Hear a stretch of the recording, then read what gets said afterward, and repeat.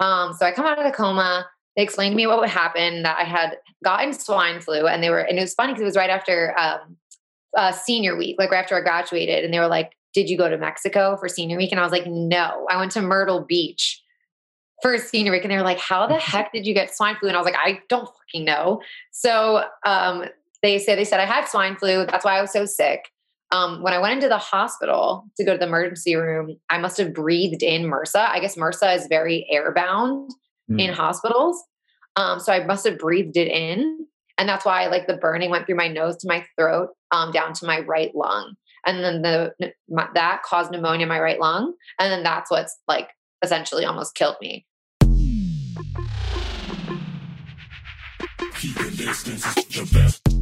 Welcome to the Mr. Bill podcast. I'm Anand Harsh, editor-in-chief of theUnst.com, Bill's manager, and if you can't tell by my voice, I'm certifiably dead thanks to an insane weekend at the Unst Festival. Apologies if any of you had the misfortune of meeting me.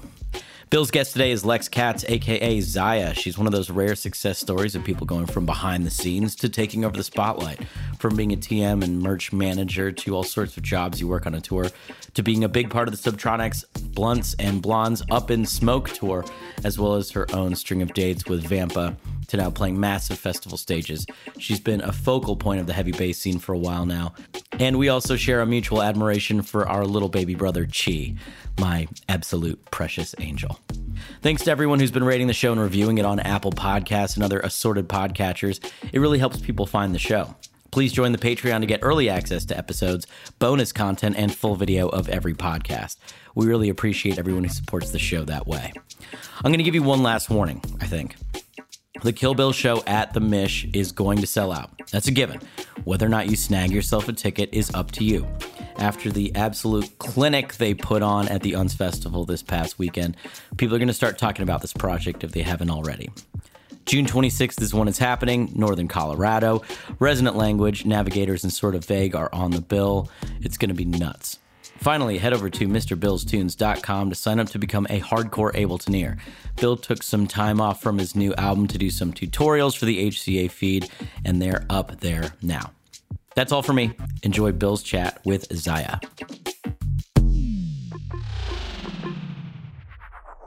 Hey, you're listening to the Mr. Bill podcast. Hey, you're listening to the Mr. Bill podcast. Hey, you are listening to the Mr. Bill podcast. Hey, you're listening to the Mr. Bill podcast. Hey, you're listening to the Mr. Bill podcast. Hey, you're listening to the Mr. Bill podcast. Hey, you're listening to the Mr. Bill podcast. Hey, you're listening to the Mr. Bill podcast. Hey, you're listening to the Mr. Bill podcast. Hey, you're listening to the Mr. Hey, you're listening to the Mr. Bill podcast. Hey, you're listening to the Mr. Bill podcast.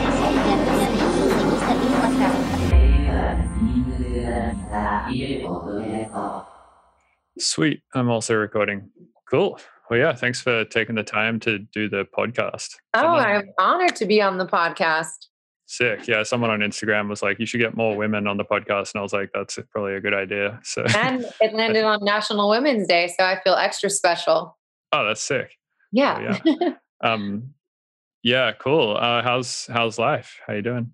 Life is, it's been pretty wild, just in general with everything going on, but I can't complain right now. Honestly, everything's been pretty good. As of late. How have you been?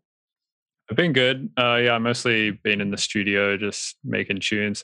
I've actually noticed my production just has gotten way better over this year because I've just been spending, or over the last year, I guess. Yeah. Because I guess usually when I'm touring, 50% of the time or more, I'm not in the studio.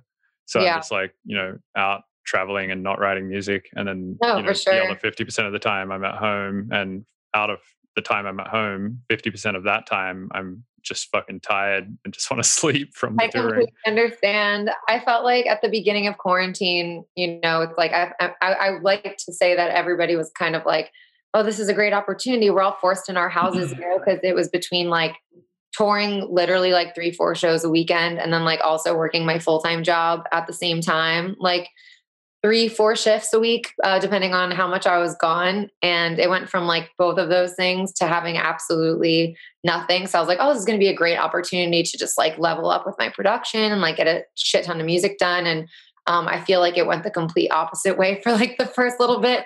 of like the first few months of quarantine. I feel like it was so hard to like wrap my head around anything that was going on. And I feel like a lot of people that I know were kind of like in that mental space for a while, where like we all just wanted to be like really productive, but we were all like so mind blown from like just the state of the world in general that it was kind of hard to like be inspired by anything for a minute there. Yeah, that's totally true. I found the first like 6 months or so of quarantine, maybe more. I was just writing nothing but like weird ambient music and like glitch and just like definitely not bangers, because I feel like that shit sort of lost its like I don't know, because I feel like bangers are they're kind of like functional music, you know, like you make them to make the party go. Yeah, no, exactly. And if all the parties are gone, then you're like, well, I don't need the fuel for the party anymore, so I guess I'll just make something else. I think that's happening to like 90% of the people that I know. And this is the thing, there's people that, you know, like I personally love experimenting and making all the different types of stuff, especially just like, you know, you and I have known each other for so long now. I've kind of like implemented myself into every pocket of the electronic community somehow over the last like decade. And I love so many different types of bass music, but I feel like there are people that still, you know, wake up every day and like just want to really make like heavy dubstep and have at least continue to be able to have something for when all this comes back, you know, but it has been a struggle. At least like before Corona, I had already kind of like had my EP in the works, which has all been primarily like super heavy. And I was just kind of getting that finished up as my big to do, for the better half of it. And then once that was done, I kind of was like lost for a second. Like, what do I really want to work on here? Because it's like, we write this really heavy stuff with thinking in mind, like what it's going to sound like when we play it live. And it's really hard. It's really hard to keep that up when we have nothing to be preparing for. So I've been experimenting in lots of different types of music actually recently, but I really get what you mean with that. It's kind of hard to like find inspiration when you're not going to be playing it live anywhere. Yeah. Also, I feel like, and I've talked about this a lot on this podcast, is like creative limitation, right? And I feel like the best kind of limitation for getting music finished is time limitation. Yeah. And if you're playing shows every weekend, then you have that kind of time limitation. Yeah.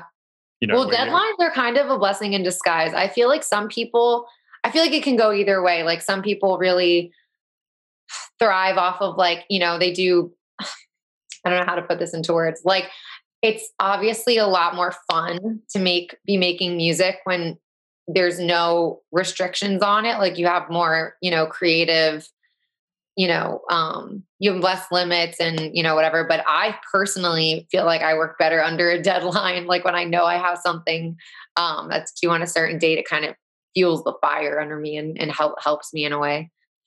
Yeah. And shows were really good for that, because you sort of, well, at least I can speak for myself. I was like, oh fuck, I need like, you know, these tunes to be playable for the weekend because I want to play them in my set. So I'd be like, shit, all right. So I just have to get them playable. And just like whatever I got done by the weekend was, you know, as much as I could possibly get done to make them playable or whatever. Yeah.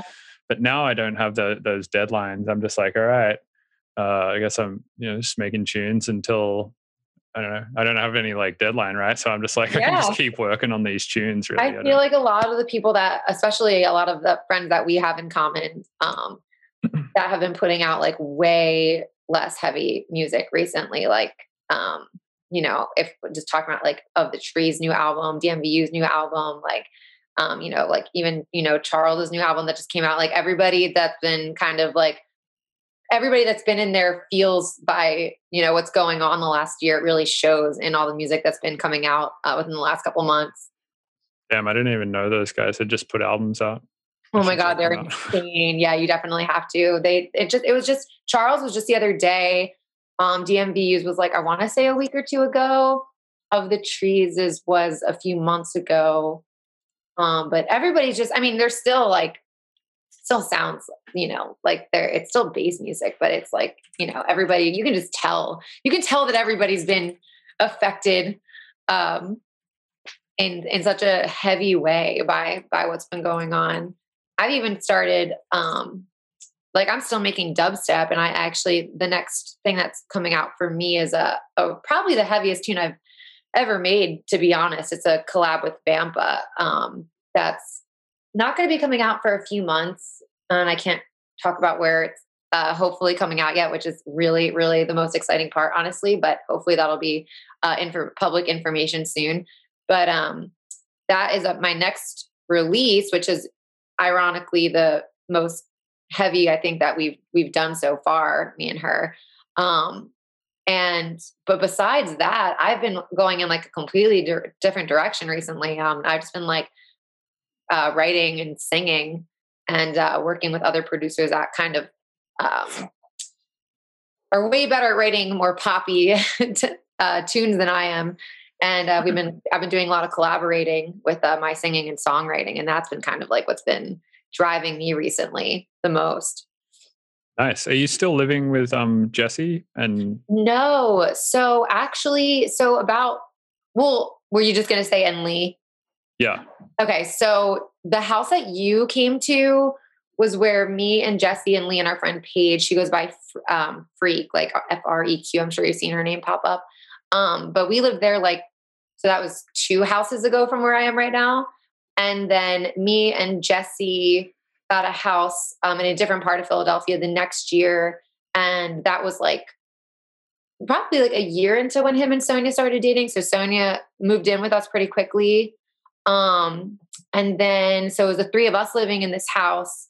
And then they actually just bought our lease was up in August, and Jesse and Sonia bought a house in pretty close, but just one more neighborhood over. And then I actually ended up taking back a flat that I used to live in when I first moved to Philadelphia, one of my favorite apartments that I ever had, which is so funny. It's around the corner from Jesse and Sonia.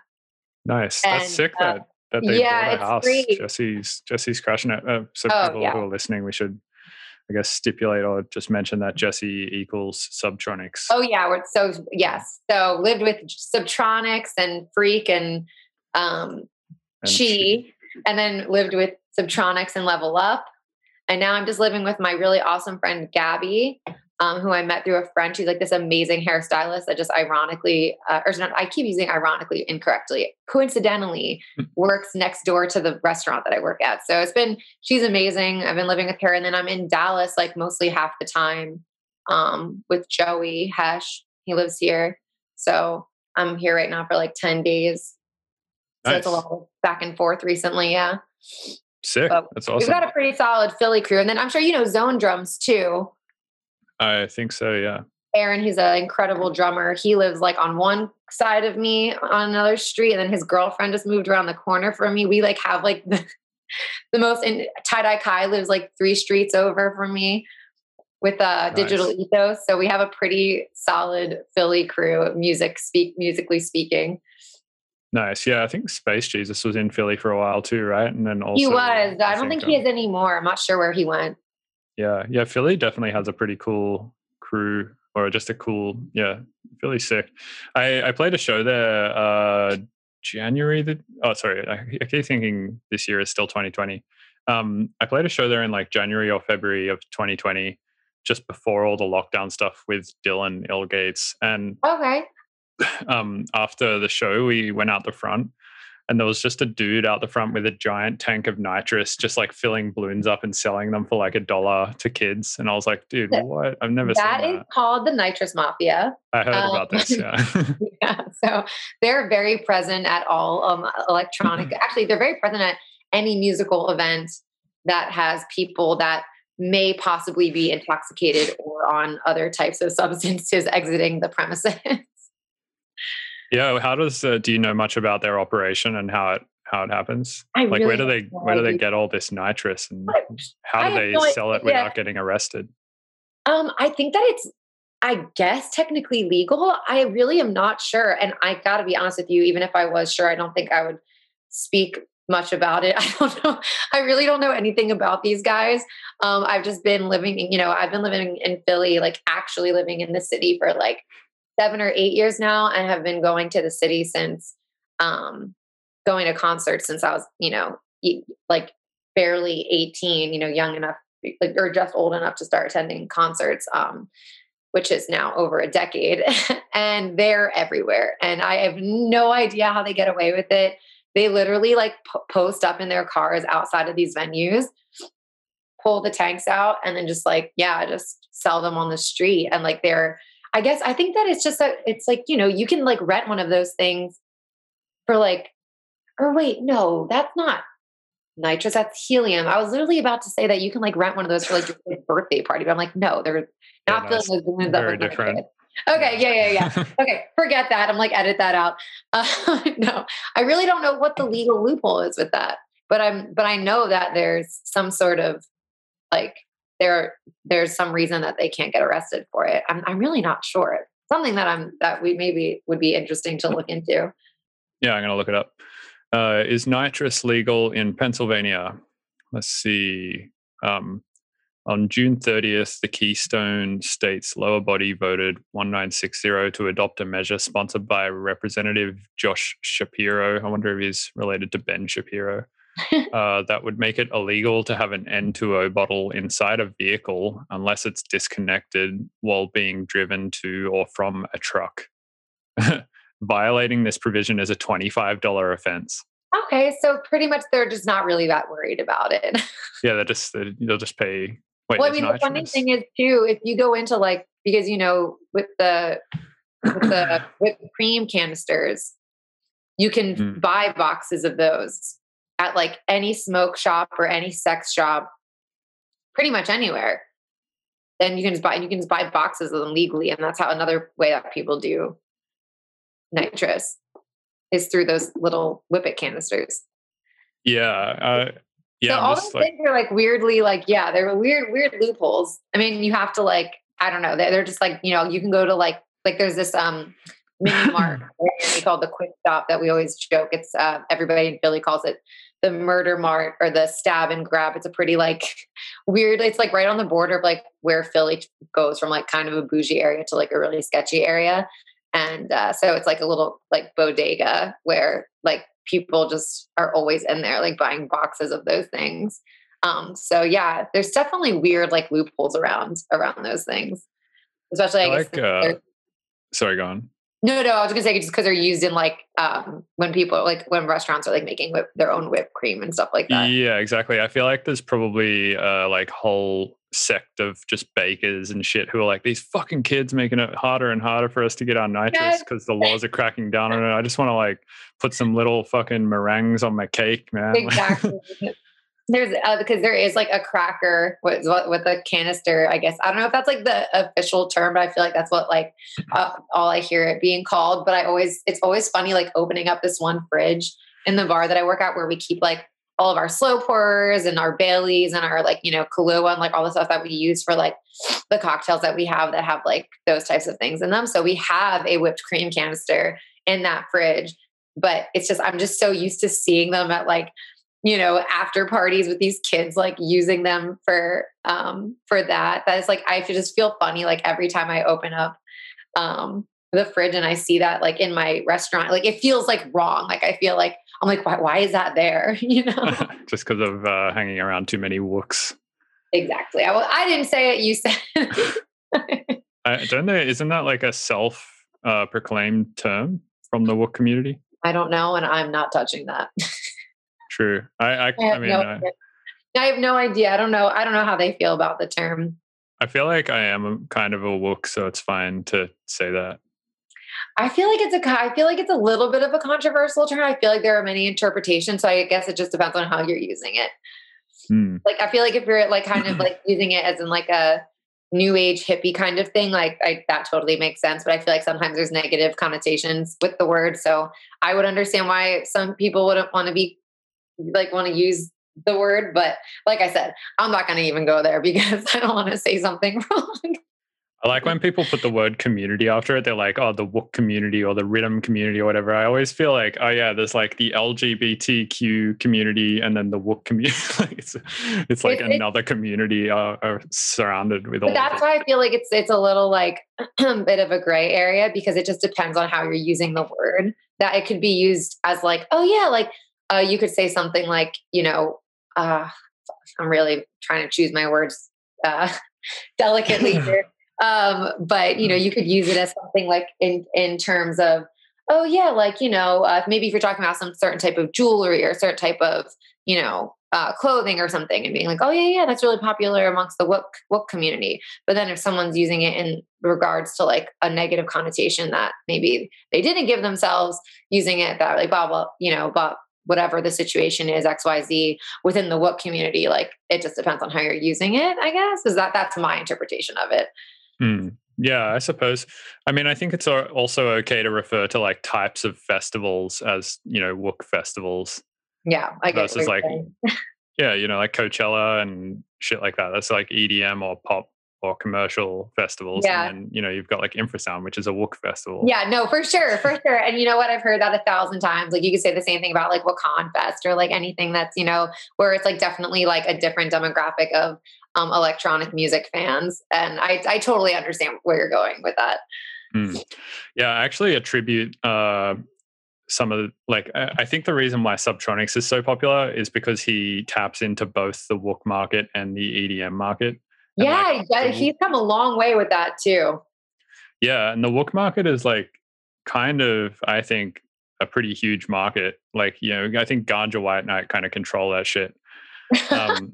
And they do it as well, right? Like they kind of tap into the wook and the EDM market. Who did you say?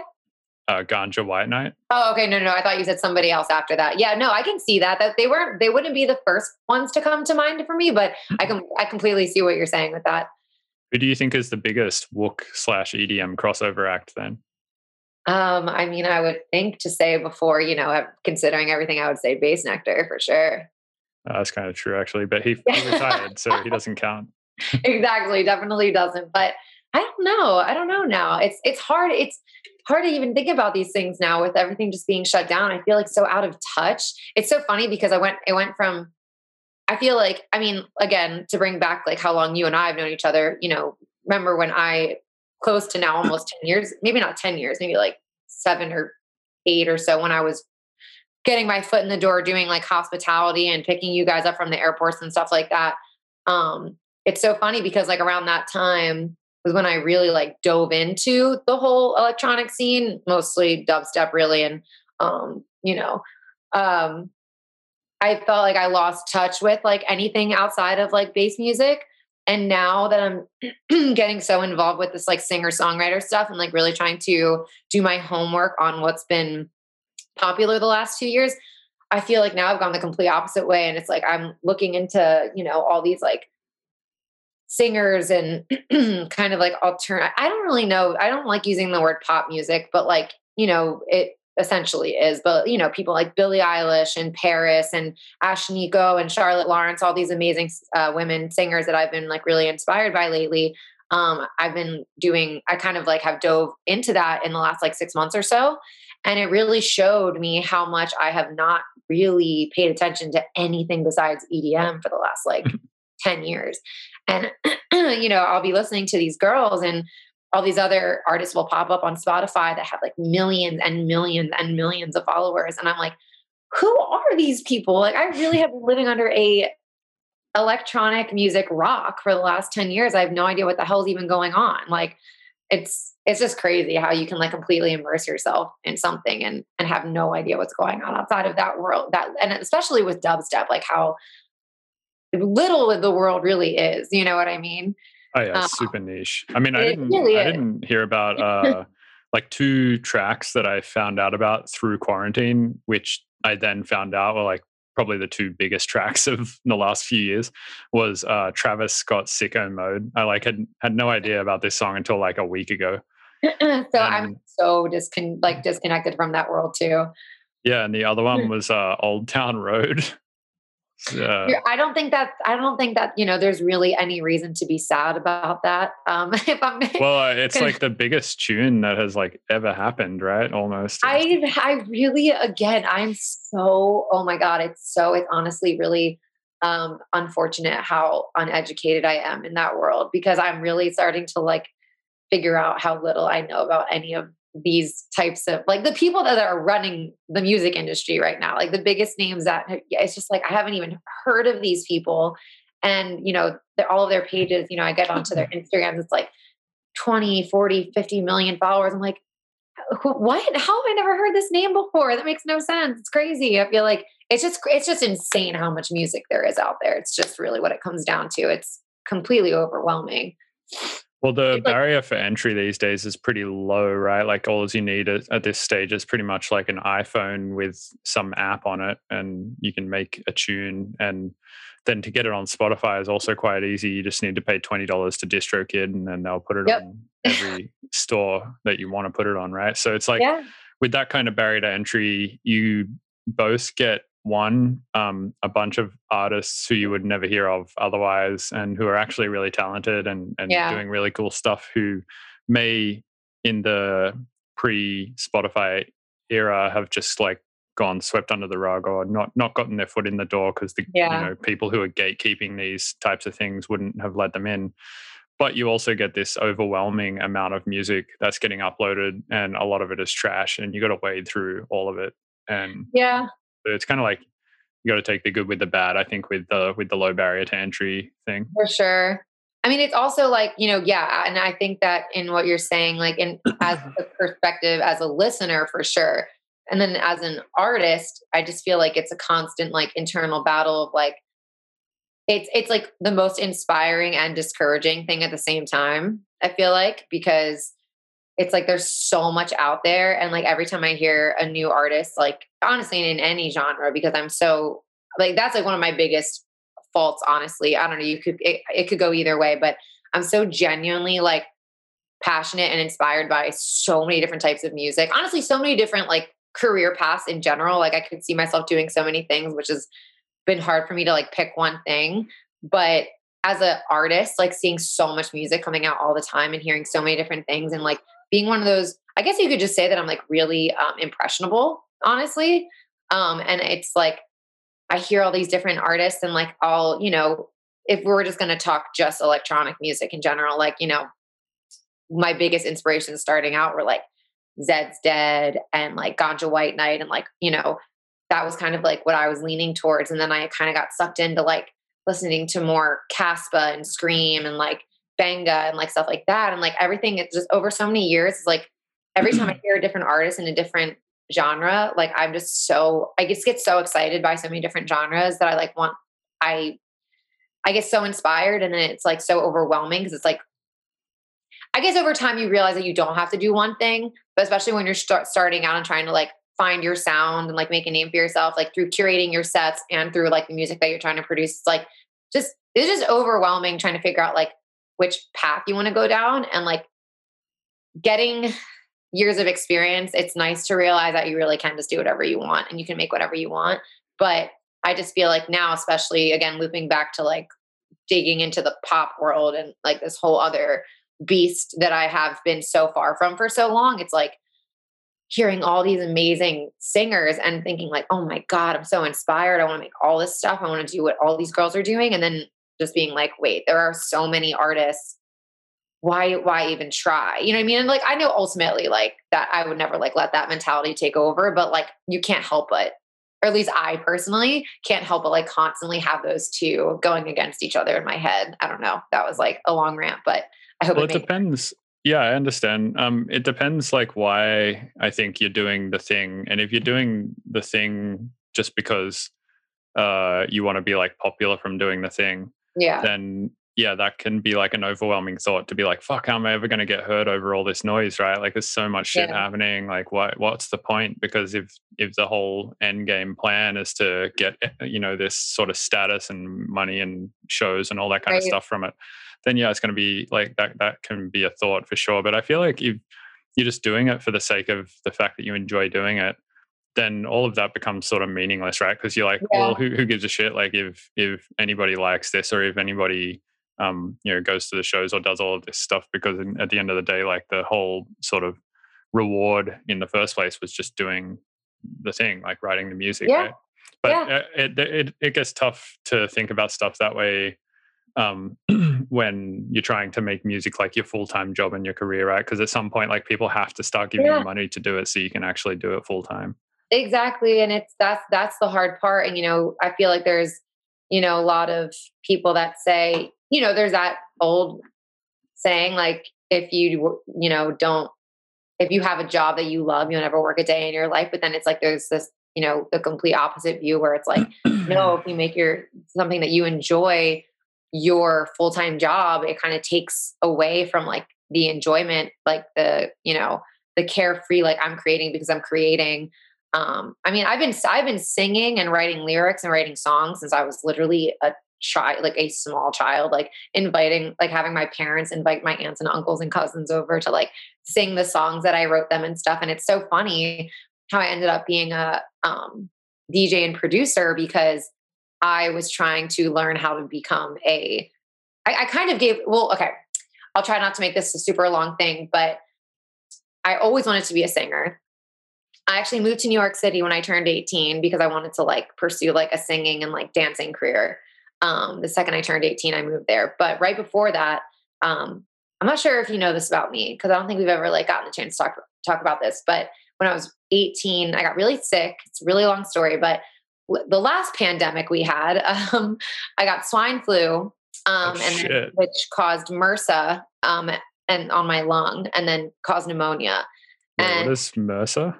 So MRSA, MRCA, it's a like it's like a staph infection. So it's like for lack of a better term, like a flesh-eating virus. Oh shit, that's horrible. Dude, this is exactly what Richard Devine had. And he told me about this whole story and I fucking passed out. So like, do you want me to spare the gory details? Cause it's little. No, let's do it. I'll just try not to pass out this time. All right. I'll try to keep it brief. Long story short, was really sick, like flu sick, went to the hospital because I felt like something was genuinely like not okay. They sent me home, said that it was just a viral infection that I just needed like rest in liquids. Next day woke up, felt like, there had been acid poured down my throat. Like my ears, my nose, my throat were burning. Like I've never cried from physical pain in my life. And I literally was like hysterical. I had just turned 18. So I literally went to my pediatrician because I was too scared to go back to the ER. And he was like, I forget even what he like thought it was. This is so long ago. But whatever it was, he prescribed me like cough medicine, like with codeine or whatever in it. So I took enough of that and it was doing nothing, absolutely nothing. But I took enough of it to where I passed out. Like I fell asleep, knocked out. Woke up in the middle of the night, couldn't breathe, chest totally caved in, texted my mom from my room, like SOS. She rushed me to the hospital. Last thing I remember is like all these doctors like over me being like, we're losing her. Like we need to intubate, like blah, blah, blah. And like literally hearing like the flatlining machine. And then I blacked out. Holy shit. Crazy shit. So I woke up thinking it was the next day. I was on a life support machine. So I had like a breathing tube down my throat. It took me like a whole day to like come to. And then they had explained to me that I had been in a coma for almost 2 weeks. Holy and fuck. That they had medically induced me because I was dying. They had no idea what was going on. So they put me in a coma, did like a CAT scan, I think it was, because they couldn't figure out like why none of the, I had like a PICC line straight to my heart that was like 19 different antibiotics, and they couldn't figure out why none of it was working. So they did a CAT scan, realized that I had gallbladder stones, which was completely unrelated and like probably wouldn't have even noticed them for like another few years. But since there was like an infected sac of fluid like around my gallbladder, they had to do emergency surgery and take out my gallbladder. So first surgery I ever had, mind you, I was like in a coma, didn't even know. So I come out of the coma. They explained to me what would happen, that I had gotten swine flu, and it was funny because it was right after senior week, like right after I graduated, and they were like, did you go to Mexico for senior week? And I was like, no, I went to Myrtle Beach for senior week. And they were like, how the heck did you get swine flu? And I was like, I don't fucking know. So they said I had swine flu. That's why I was so sick. When I went into the hospital to go to the emergency room, I must have breathed in MRSA. I guess MRSA is very airbound in hospitals.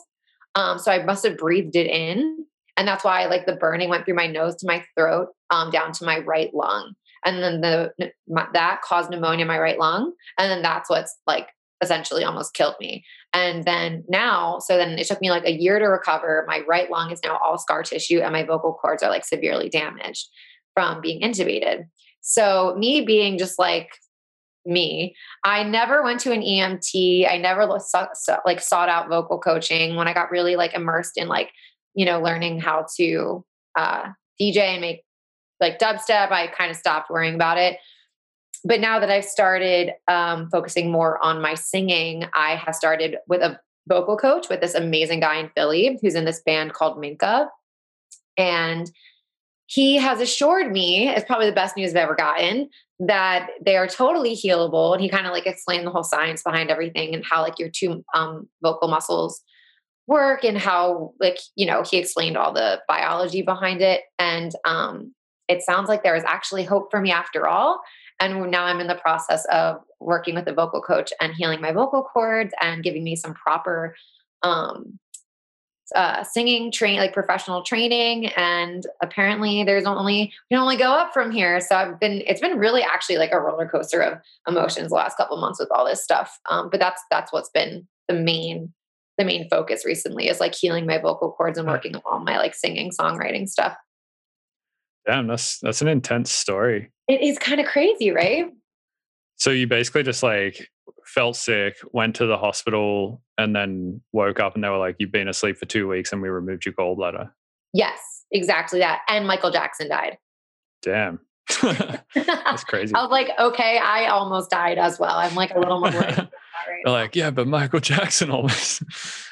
Did you like, what does it feel like waking up after 2 weeks in a coma? Was like were all your muscles kind of like stiff and atrophied and all sorts of stuff? What's crazy? Even so after that, so I was in the ICU because I was in quarantine because of the MRSA. So I was in the ICU and I was in the ICU for another week. So I had essentially been bedridden for 3 weeks. And they had these things on my legs that are like electronic and they like keep the blood flowing. And it was like, okay, so the first time I tried to stand up, like when a nurse was getting me, because I had to do like a ton of physical therapy because my legs like literally weren't working. And it was like out of a movie. Like I sat up and then she's like, okay, we're going to help you get up. And I went to stand up and I fell into this nurse's arms. Like it was literally like cinematic. And I was like, just started sobbing. And I was just like, cause it's already so like, oh, it's so, I mean, listen, like they saved my life. Like I was only happy to be alive, but like, imagine like all of that being 18 years old. Like I'm also super claustrophobic and have like, this is a lot of information, but I have a severe panic disorder that I've had my whole life. So all those put together with what was going on and, pretty much dying, it was hard to like knock it out of my head. Like, I mean, I survived, which is incredible, but like for over a year, I was just like every single day waking up thinking like I'm just going to drop dead, So like that whole situation was so overwhelming and like just being helpless, like, and then like trying to stand up and walk and like, just like literally physically falling over and like, you can't, after only 3 weeks, your legs stop working. Jesus. It's not. Yeah, it was crazy. So then they kept me in the ICU for a week and then they moved me down to like a regular room and I was there for a little bit more over a week. So I was in the hospital for like a month and then it took me to like a year doing physical and just a little bit of physical therapy to help me get my legs working again. And then respiratory therapy for like a year. Jesus, that's crazy. Just from being in a 2-week coma plus or was it this from the MRSA more so than the... Yeah. So my right lung is like completely non-functional. It's all scar tissue. Fuck. Damn, yeah, that sucks. That's why if I've ever been addicted, anybody listening the one thing I like to think I'm a really nice person. If I've ever snapped on you for smoking a cigarette around me, this is why. Oh, geez. Yeah, it makes sense. I'm such an asshole when people smoke cigarettes around me. I'm like, can you take that elsewhere, please? I mean, it makes sense if you've only got one lung, you got to take care of it for sure. I also just hate cigarettes and I hate when people smoke cigarettes around me. It's like it's my one pet peeve that brings out like the nasty Lex. So does this fuck up your cardio much? Like just having one lung? It's like it took, obviously at first it definitely did. Oh my God, I couldn't even like walk without being out of breath. Now what I'm finding is that, so like the only weird things I've noticed is like, I've always been pretty active, but I'm not like a gym person. When I try to go to the gym, I can't run on a treadmill and I can't like run on like flat ground. Like I can't like go for a run outside. running on flat ground or something flat like a treadmill triggers a lot of chest pain and puts me like crazy out of breath. Using like an elliptical for some reason does not. I make this joke like, so you know how I was just explaining how like all of my best friends live like less than 2 blocks away from me. Whenever I'm coming back from their houses at night, I live in a pretty safe area, but you know, it's like still Philadelphia. Like I'm a young like girl by myself. So my theology behind, is that a word? My theology? I don't know. My way of thinking is that when I'm going home from someone's house really late at night, I'll just sprint because I'm like, who would really want to like fuck with somebody that's just like sprinting? You know what I mean? I'm just like, cause they're just gonna be like, what's going on with this girl? Like, why is she sprinting to where or from who? So like, since I'm always never going more than like a couple of blocks, I just sprint. And I do feel it a little bit then, especially if I'm on the phone. Sometimes I'll call my dad or like I'll call Shy or like call my boyfriend to like be on the phone with someone to like, I don't know. I just makes me feel better in my head. Like people are less likely to try to like mug me or something if I'm like running on the phone and like trying to do those two things at once. I'll notice that I'm like, especially with a mask on, also like breathing that mask in and out. I'll get to my apartment like so winded, feeling like I'm going to puke. And I'm just like, okay, I don't know if this has anything to do with my lung or whatever. But another thing that I noticed too is that like, you know, I work a bar job. So sometimes I'm working like 12, 14 hours and I double mask at work. So I'll do like an N95 and then either like a surgical mask. Yeah. If you got like COVID, you'd be screwed, right? Probably because of the one lung thing. Oh yeah. Which is why I've done pretty much nothing but work, home, come visit Joey in Texas. And that's it. But I try not to chance it as much as I can. But at work for sure, definitely, honestly, anywhere that I go where if I go to like the grocery store, if I have to go to the airport, I always do an N95 and then a surgical, or some type of other cloth mask over it. So trying to work, like imagine working like a double shift, you know, 10 a.m. to midnight, where I'm nonstop talking to customers, like having to shout through 2 masks. And then I get home and like my chest is like, it honestly feels like before, like this week, for instance, I had a vocal lesson on Tuesday. And then right afterwards had a recording session with I don't know if you're familiar with 92 Elm. His name's Joe Hetterly. But he's the producer that I've been working on this other project with. He's incredible. But I went to his house to do a recording session. I was singing for about 5 hours. And then the next day I worked from 10 a.m. to 10:30 p.m. And then the next day I worked from 10 a.m. until 7 p.m. And by the end of that night, my chest was so messed up. Like it felt like, have you ever had like bronchitis or laryngitis or anything like that? I've had bronchitis. Yeah. So, you know, like that, just like deep, like, I don't even know how to explain it. It's just like what you're like right before it gets really bad, when like your chest is like, you just have this like really deep. It's just like on fire. And oh my God, exactly. It's like so tight and you can like barely talk through it. Like this happens to me like whenever I have like a vocally stressful like few days. It never progresses past that, but this is just like my life now. Like this is just like regularly like how my chest reacts to like having to put that much strain on in a row. So like I had a voice lesson scheduled for right after my shift on Thursday, and I had to cancel. I was like, listen, I'm like, no, I hope you don't think I'm like going to be some type of flake that cancels, but I can't double up on lessons this week because literally just from working and doing a recording session after our lesson, I'm like not able to even speak right now. It's so bad. This whole story has reminded me of this thread on this website called Noisebridge. So Noisebridge is it's like a warehouse in let me explain it just based on the explanation they have here. Yeah. It's a 5,200 square foot San Francisco hackerspace for technical and creative projects, basically. And they have it's a sick place. It's like an anarchistic hackerspace, and they have a forum that you can like post shit on.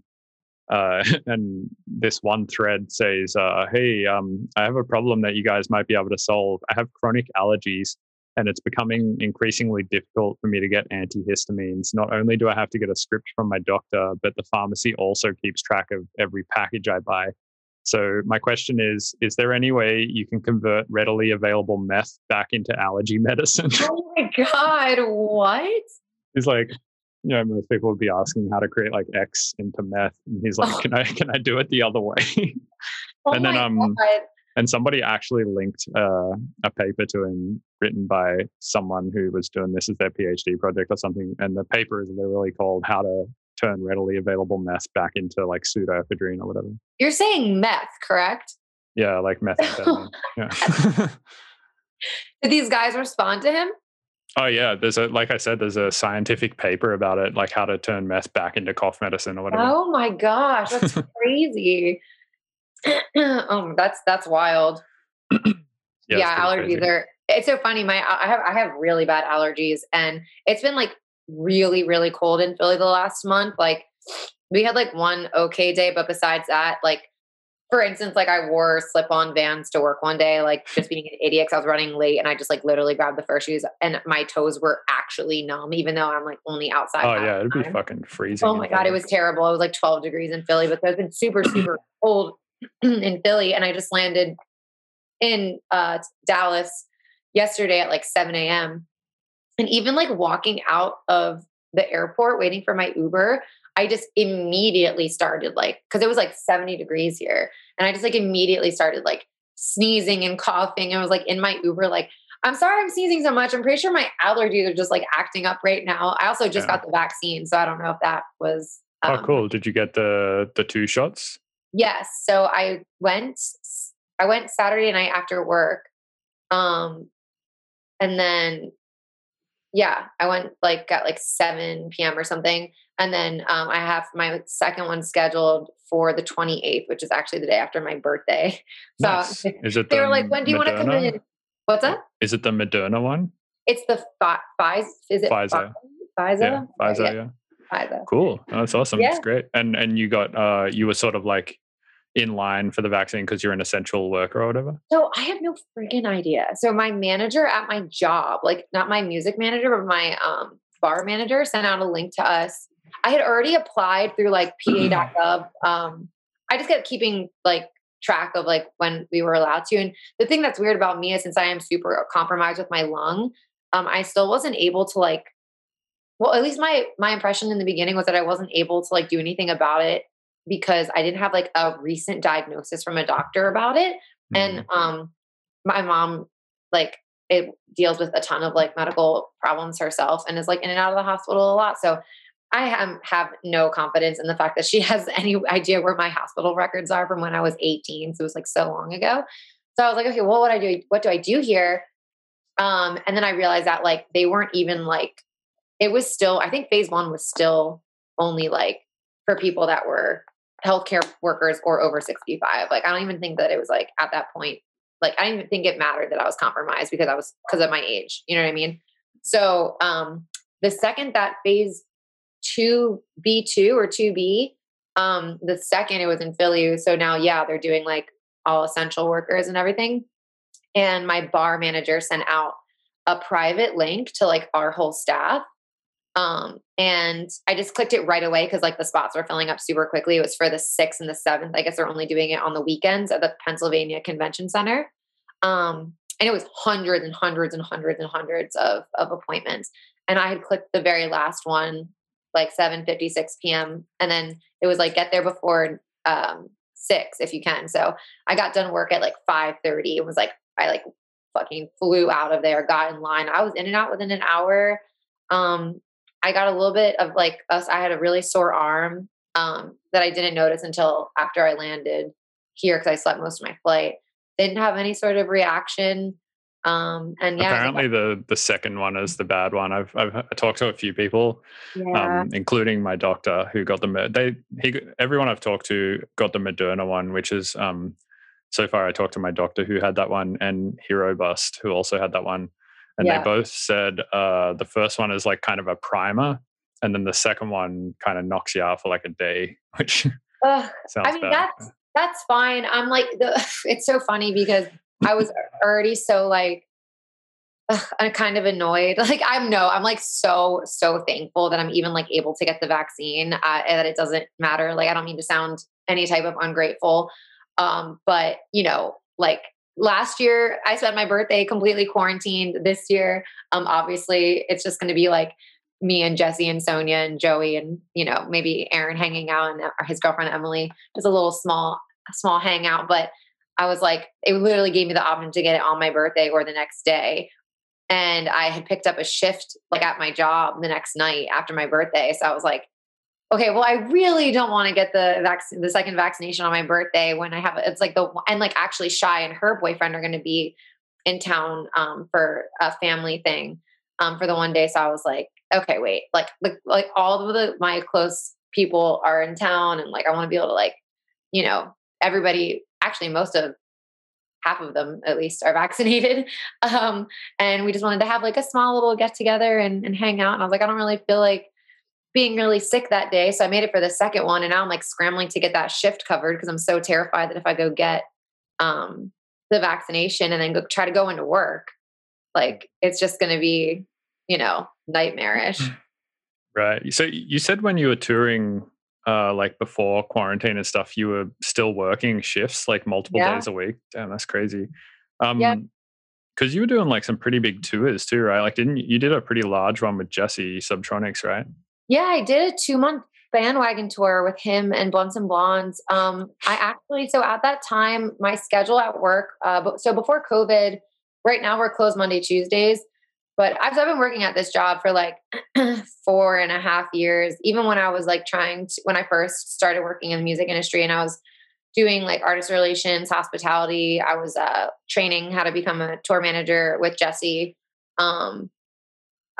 Through all of that, like for a bunch of different companies. And I was really trying to, do as much as I could with Eric Silver, Grave Dancer, and Jesse. Even then I was still working like full-time my job, taking off shifts to drive him all over the country and like pseudo tour manage and kind of like learn the ropes and stuff. And then when I started touring, I kind of like, when it started getting, busier, I moved my job is amazing. My work job. I'm very preachy about it on the internet. It's probably really annoying because I probably post about it more than I post about music.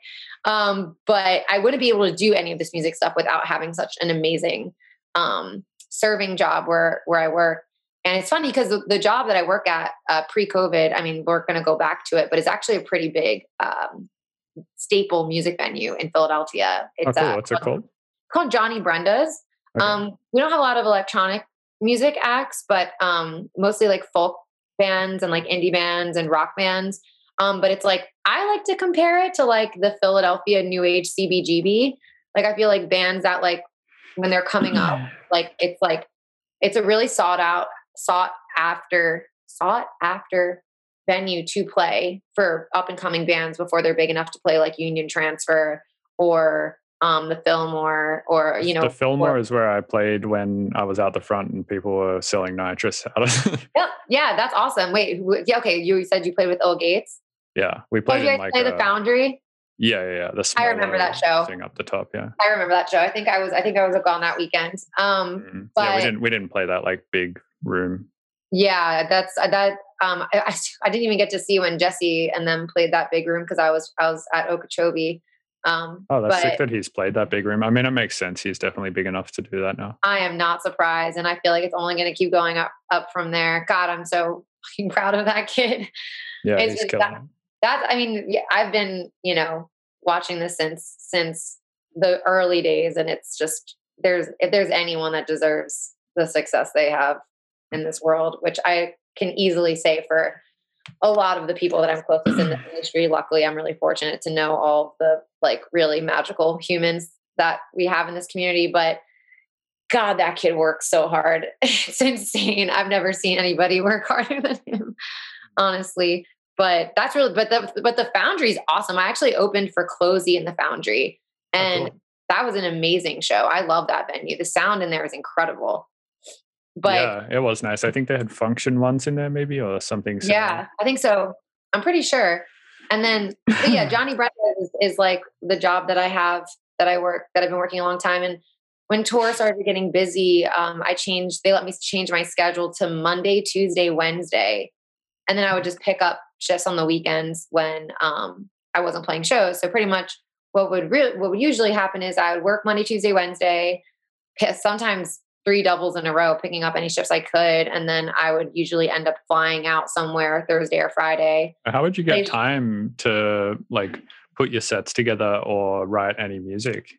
Well, there's a reason that I had one song come out in 2019, and there's a reason that I had my first EP and only 2 other singles come out in 2020. Like, I'm also very new to production. I've only been doing it a few years. But I mean, there's artists out there who, you know, music is their full-time thing, and they put out, you know, 1 EP a year as well. So, I mean, honestly, I feel like I don't have a lot of time. I didn't have a lot of time. There were some days where I was literally having my day-to-day Meg book me flights home on Sundays from whatever tour that I did that weekend to make sure that I could make it home in time to pick up a dinner shift. Yeah, like it's crazy. Yeah, I mean, but like, listen, there are so many artists that are doing that. You know what I mean? Like, this is like there are artists that are genius producers like yourself who find a million things to do to stay financially stable enough to, you know, fill in the gaps between touring. You know, I'm not one of those people. I've been only producing a few years. I'm still developing my own sound. I'm still trying. I still need help from my friends. You know what I mean? Like, I need so much guidance, and it takes me a freaking year to put an EP together. You know what I mean? So it's like, I don't have those. I'm still working towards becoming that amazing of a producer where I can find jobs in between to do where I don't have to work a full-time job. You know what I mean? But I've just been lucky enough where I've had this incredible serving job at this awesome bar where I make enough money, and like, they have worked with me so generously, and been so supportive of my music career that it hasn't been an issue. Yeah, that's sick. It is really sick. You like blew up pretty quick. I guess like when you went on the Subtronics tour, I noticed like there was tons of buzz around you and Vampa doing shows together. Yeah. And that was sick. It was really cool to see. Thank you. But I have a question. As like a woman in the music industry who like blew up that quick, do you get like a ton of those fucking hater comments from dudes trying to like mansplain how to actually DJ and like all this kind of crap? Or is it mostly positive feedback that you're getting? Okay. So it's so the reason I should preface, the reason I ask is because the other day I saw a video made by my buddy Ben Jordan. He made a pretty cool YouTube video about why there aren't more women producers. Yeah. And he talked to a few different people, and one of the people he talked to was Sarah Longfield, who's just a fucking insane guitarist. She's so good. And Ben is also an insane guitarist. They're both really good. Yeah. And Ben was like, I play guitar all the time. I'm like pretty good at it, but I'm like nowhere near as good as Sarah. And in all my years of uploading videos of me playing guitar, I've never gotten a hateful comment of somebody trying to tell me how to play guitar yet. Like all over Sarah Longfield's videos, people like, oh no, you should do it this way. Like, this is how to do it. Like, and I feel like, women just kind of get that unfair treatment in the music industry, which I think is kind of bullshit. So I guess like my question is just like, what is your experience being like on that side of things? Okay. So my personal experience has been really weird and unique to, I think, and different to a lot of the women that I'm close with in the music industry. I definitely have. I get really random. It's weird. The hate that I get feels really, really personal for some reason. I get very little of it. So I don't know. I don't really have that huge of a following. Compared to, the women that I work with, I really feel like, I'm still really making my name in that. And like I said, a lot of my experience in the music industry for the first, when I was really like working to get my foot in the door was on the other side, you know what I mean? Trying to tour manage and do all that stuff. And I think the reason that I did, my name became, like I said, I don't really feel like I have that crazy huge of a following, but yeah, becoming like getting the attention that I got so quickly, definitely had so much to do with the people that I was, associated with, like being on Jesse and Michael's tour. Like that was insane. Like that. it was insane that I even got that opportunity, and I worked really hard to get that tour. I opened, and I also did merch for that entire tour. And that was kind of like, I feel like I, put a lot of years into paying my dues, and, I wouldn't have it any other way. As far as like when I started DJing and producing and putting out music, I definitely get hate. I definitely get people, accusing me of everything that every woman gets accused of, right, like not really DJing and like, not producing your own music. Not producing my music, not DJing, not, you know what? I don't know. I've never been accused of not DJing. That's one thing. I don't know why. Maybe, I really don't, because it's so funny because I see people accusing, Jesse Subtronics of pre-recorded stuff. It's like some of these kids literally just don't even know what the things that they're saying means. Honestly, sometimes, right. I think that I don't know why I've never been, and maybe I have, and I haven't seen it, you know what I mean? But I have this weird, I don't know why, and maybe I'm going to jinx myself now, but, I don't get as much hate and as much like, another thing I really don't get is like creepy guys in my DMs. Like, oh my God, the things that I see.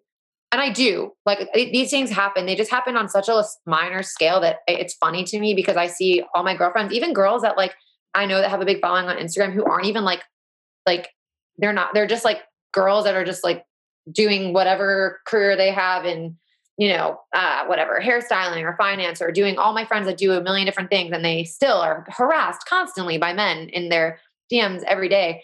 And I get them here and there, but I really am not too bothered.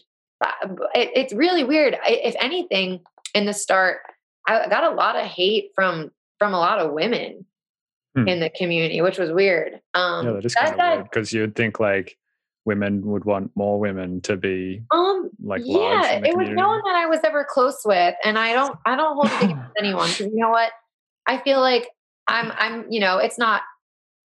Things aren't lost on me. I'm not an idiot. I just am very appreciative of what I have. And I take my like very specific and, lucky opportunity that I got because of, I would like to say, I think I'm okay in saying this, that I think it was because of how hard I worked on the other end of everything, and how many years I put in, working the other side and making those connections where, and also like just being, obviously like I owe it so much to being a part of Grave Dancer and like working with Jesse and like him wanting me on the tour. And like, they knew how well I could DJ and that I could do a good job, with the merch and everything. And like, I felt like I really do genuinely feel like I earned that spot, and that tour gave me, so much attention. So I'm truly grateful for it, but I feel like, it's not lost on me that I got a lot of the opportunities I get because of all the connections I made from working so hard on the other side, which people don't know. So I got a lot of like, oh, like, where the hell did this girl come from? Like, oh, it's what, because she's friends with Subtronics or because this or that. It's like, but no, I just worked really, really, really hard on the other side. And then people that really believed in me and knew how well I could DJ gave me an opportunity. And I think I did a good job. I made a lot of fans from that tour. So I think that, I think people had a good time at my sets. And honestly, I'm having such a great time learning how to produce, and it's been a journey, and it's been really fucking hard. And it does not come naturally to me, and I have to work really hard at it. But I think that's the case for everyone. Like, oh, absolutely. Music but doesn't write itself. No, of course. I just feel like, this is kind of something that's important for me, for people to know, that I've never really been given the chance to explain. So I thank you for this. But my journey in the music industry, while I am working very, very hard on, producing music and learning every day and pushing myself as hard as I can, it doesn't come easy to me. I've never been driven by, like, I was never one of those people that woke up every single, like, I didn't start making music because I woke up and was like, the first thing I think about is like jumping on Ableton. I'm like, all I can think about is like getting home and learning like more and like wanting to produce. Like, that wasn't like what got me started. Now I enjoy it and I work really hard at it. But like I just got so sucked into the community as a whole. And when I got the opportunity through trying to like, I don't know. I felt like I woke up every day with thinking my purpose was to like connect people and take care of people. That's all I think about is how I can make people happy, how I can make people's lives easier. And like, that's why I thought I would be really good working for, as in management or as a tour manager or in, working artist relations. Like, I mean, you've seen me do it. Like I'm really, those are really where I felt like my skills were utilized best. And then when I started DJing as a hobby and I loved it and I was excelling at it and I was given the opportunity to do it as a career, of course I jumped at it. And then that is kind of what forced me to start learning how to produce music, because I didn't want to be the person that was just DJing without putting their own stuff out. You know what I mean?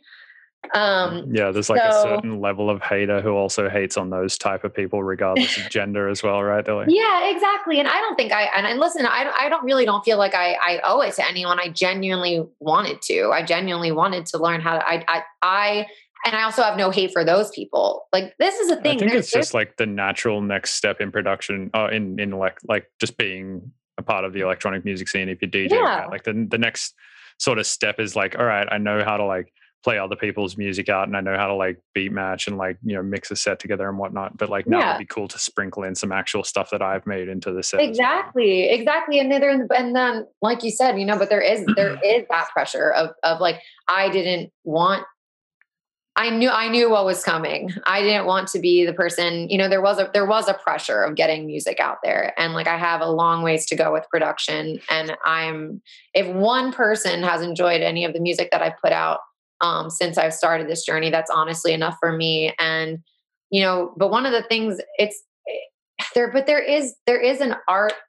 I know that it's relatively easy enough to learn how to DJ. Yes, I understand that, but there is an art to it. And I think the most fun part about DJing is being a curator.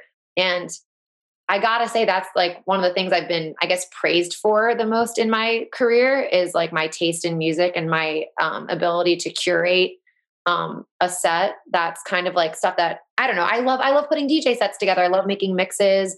And while I'm loving learning how to produce, and I am very happy that I was pushed into doing so, my drive as like an artist in electronic community or at all has been 100% to put on a show that people can look forward to. Like, I liked the fact that I thought of like the way that I felt when I was going to see Zed's Dead, or I was going to see Ganja White Night, or I was going to see like any of the people that like, you know what I mean? Going to see any of the people that I've like looked forward to being like, oh my God, I'm working 3 doubles this week. And then I have this to do. And then I have this to do, but then I get to go to this show on Friday and it's going to be fucking awesome.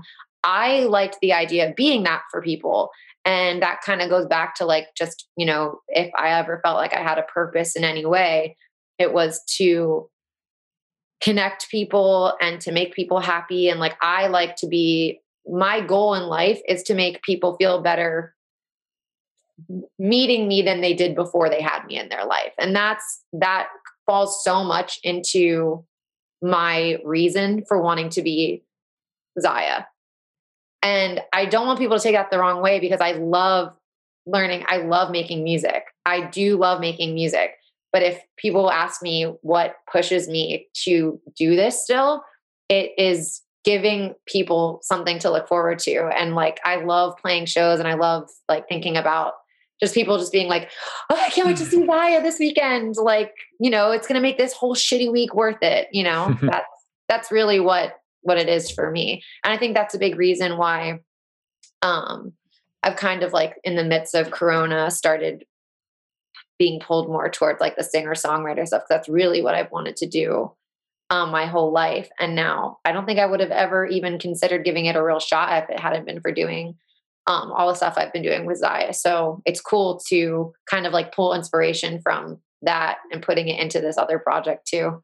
Sick. Well, yeah, I can't wait to hear some of the singer-songwriter stuff you're doing. I think it'll be super interesting. And I'm, stoked to hear that direction.